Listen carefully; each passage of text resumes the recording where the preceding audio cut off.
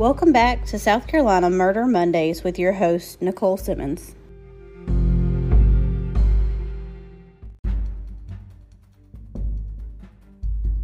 He was good at it, and he got better with time.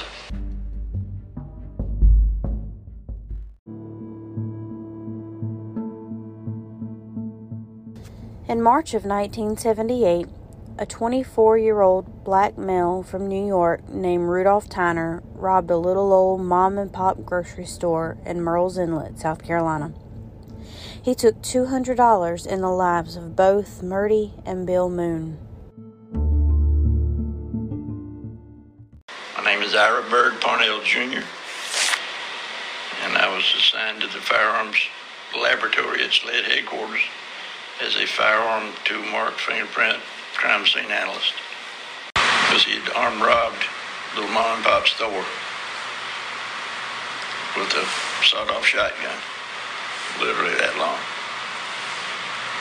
He robbed him, had him laying on the floor. The little man, little one, left the store and came back in and shot both of them in the head and killed them. After he'd already escaped, he was gone. He came back in the store and killed him. Tyner was quickly caught and sentenced to the electric chair, but with appeals and a slow pace of executions in the U.S., he was still living 2 years later. Here is SLED agent Lieutenant Schuler explaining Rudolph Tyner. So you worked with Rudolph Tyner. I did. What was Rudolph Tyner like? The only thing I remember, him sitting in the courtroom, and he was unconcerned, looking around. He didn't seem to look like he knew what was going on with the resentencing trial of him. Was it like he had a low IQ or something? I understand he did. The research that I have found, and also the wordings in court, that his IQ wasn't the best. This did not go over well at all with Murdy's son, Tony Simo. It is said that Simo is Murdy's son from a previous marriage and was adopted by Bill Moon. Simo was tired of waiting on the death of Tyner and wanted to take things into his own hands, so he started hunting for someone on the inside of the prison to do away with his parents, and he found Pee-wee. Simo learned that if he wanted to off and kill someone on death row, then Gaskins was going to be his go-to guy. So Simo offered Gaskins money, and he agreed to it. This is not the first time Gaskins has been hired as a hitman. Here is Gaskins himself on a call that he recorded from prison, death row, in hopes to later use to blackmail Tony Simo. I have a customer call you, Tony, from Joe McCormick. Will you sign? Yes, I will. Thank you. Are you Tony? Yes. Thank you. Tony? Yeah. Jenna wanted me to call you. Said, tell you this is the doctor calling you. Listen, we've given that son of a bitch all of it but one dose, and all it is doing is making that son of a bitch sick. We put it in some damn bug for him to drink the other night. He drank, and two more drank, and all it was made all three of them sick as hell. I understand. It just make them sick as hell, and that's it. So I come up with something, told him that I would call you if you wanted me, and tell you if you'll send it. It can't be no damn making sick on it. I need one electric cap and as much of a stick of damn dynamite as you can get. I'll take a damn radio and rig it into a bomb to where he plugs it in. That son of a bitch will go off, and there won't be no damn coming back on that. Okay. So how do I get it there? Well, we'll work it up. If we can get a electric radio, just got a pretty good size speaker that you can't see in. Yeah. Just take that damn thing and tape it up into something and put it in the front of the speaker up against it, tape it where it won't shake. Yeah. And just put it in an old electric radio that's got a pretty good size speaker in it. And mail it to me, or you can mail it to him. But just make sure, that it looks as it ain't been tampered with or nothing bad. And get it up to him, and damned if I don't give it to him and put him in, but I'll furnish a radio that's already in him.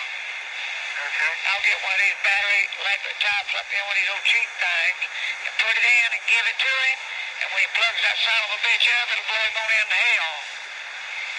Okay. That's about the best way that I can figure to get him, because everything we gave him just looks like just makes him sick as hell, and that's it. But one electric cap, and as much of a stick you can get in, as pure as you can get. He told me to call you maybe over the weekend. You can find one stick somewhere and get it to me. And damn, if I can't fix him up. Okay, well, I'll probably get these plastic explosives. Well, that'd be good. I can handle it as long as I got that electric cap where it'll go out when he plugs it in the wall socket. All the trouble will be over. If I'd thought about that a long time ago, it'd already been over with. Because he's in a cell by himself. And it ain't done nothing? Just make him sick as hell. Just make him sick as hell. He'll look pale as hell for a day or two. And that's it. Give it to him, give it to him. I got about one more dose. I'm going to give him his eggs in the morning. That son of a bitch about run me crazy. Damn, me too. Should I sit up at night? Morning, weird. He's wanting cigarettes. He's wanting joints. And since he's that, and I've been keeping the son of a bitch pleased. And tonight he says, look here, I need something to eat. I said, well, let me look around and see what I can do. And he said, no, just go ahead and give me something to get me high on. I rounded him up a couple of joints, and that was all I could get him tonight. So I'm going to give him the rest of what I got in his eggs in the morning. We'll get me one stick with well enough to do the job with the plastics, and one electric cap. That's all I need. Well, that stuff that he's got with the air on it, if he'll tell him it's cold and let him snort it, man, that'll pretty much on out. All right, I got a little bit of that left. Been giving it to him in his boot and everything else. Like I said, eating that stuff won't help. I told Gerald that he's got to get that in his blood system. If he'll snort it, right. Cold. All right, he's real wise on that. He done that up in New York. He snorted a lot. All right. And so he knows what that is. He would know what that is if he goes snort, if he can tell any difference in it now. I'll give him the rest of that in the morning. Well, that stuff will get okay. No, he won't eat that. I'll get it to him, tell him I scored in the morning for that. I'll go ahead and let him snort that. All right. Yeah. Well, I'll get that stuff going this weekend. I can get there. I know where I can get it. Good, good. Just get enough to do the damn job and listen for the bang. All right. Okay, you can go ahead and send it to him or me. It don't matter. All right. Take care. All right. Well, thank you. Right. Take care now. Bye-bye. All right. Bye-bye.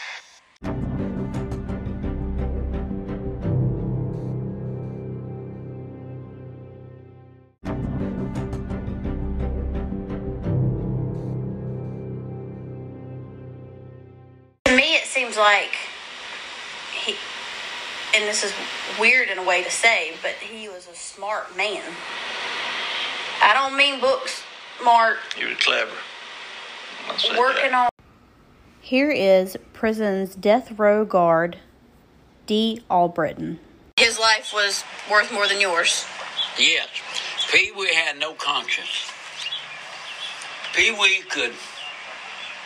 I'd be willing to say Pee Wee could be sitting at the table and cut your throat and lay there and finish his meal while you was bleeding on the table.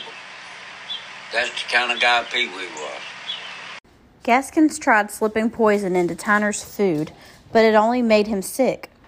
Pee Wee befriended Tyner and gave him gifts, such as food and drugs that was all laced, and that's how he tried to poison him. He tried around 6 to 8 times, but it never worked. So Pee Wee decided he needed to take another route. On September 12th, 1982, Gaskins gave the radio to his not very bright buddy. He told Tyner if he held the radio up to his ear at a specific time, Gaskins could talk to him like a two-way radio. Gaskins later boasted, quote, "The last thing he ever heard through that speaker cup before it blew his head off was me laughing," end quote. A friend of mine was sitting in the office, and this happened on the second level, and when the bomb exploded, he was sitting at the desk, and it knocked him away from the desk. It was that powerful, and that was probably 30, 40 feet from him. He didn't get hurt? No, he didn't get hurt. But this was a big man. He was about 6'4", 280 pounds. Do you know how he was able to get stuff into the jail so it seemed like so easily, like the C4 explosives and stuff to make a bomb? Somebody brought it to him because And that come from the correction officers not doing their job. It has been said that Pee Wee would have this man hanging from the ceiling by the time he was done, and he sure enough did. Pee Wee was in for life, but by killing Tyner on death row, he was sentenced to death. He would still live on death row for 9 more years. Rudolph Tyner was the last person Gaskins would ever kill. Tony Simo was charged with murder and conspiracy to commit murder. He received 3 concurrent sentences for his role in the death of Rudolph Tyner. 5 years for conspiracy for murder, 8 years for threatening to kill by explosive, and 8 years for failure to report knowledge of a bombing. Simo served 3 years of his sentences, of which he spent most of his prison time on work release. In a June of 2001 Associated Press report, Tony's sister, Renee, said he never had any regrets about having Tyner killed. He told her over and over, "I think constantly of Tyner, laughing while Mom and Daddy begged for their lives on their knees. And I did what I did, and that was it."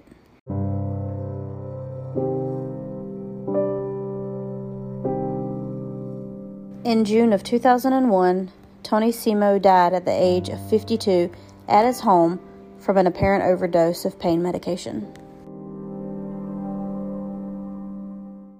Thanks for tuning in to another episode of Murder Mondays with me, your host, Nicole. As always, I love traveling and interviewing for these cases. I'm doing my best to bring you new info as well. Be sure to subscribe and share with your friends. And donations for travel and research expenses can be made via Venmo to Nicole Simmons 87. Thanks, guys, and I'll catch you next week.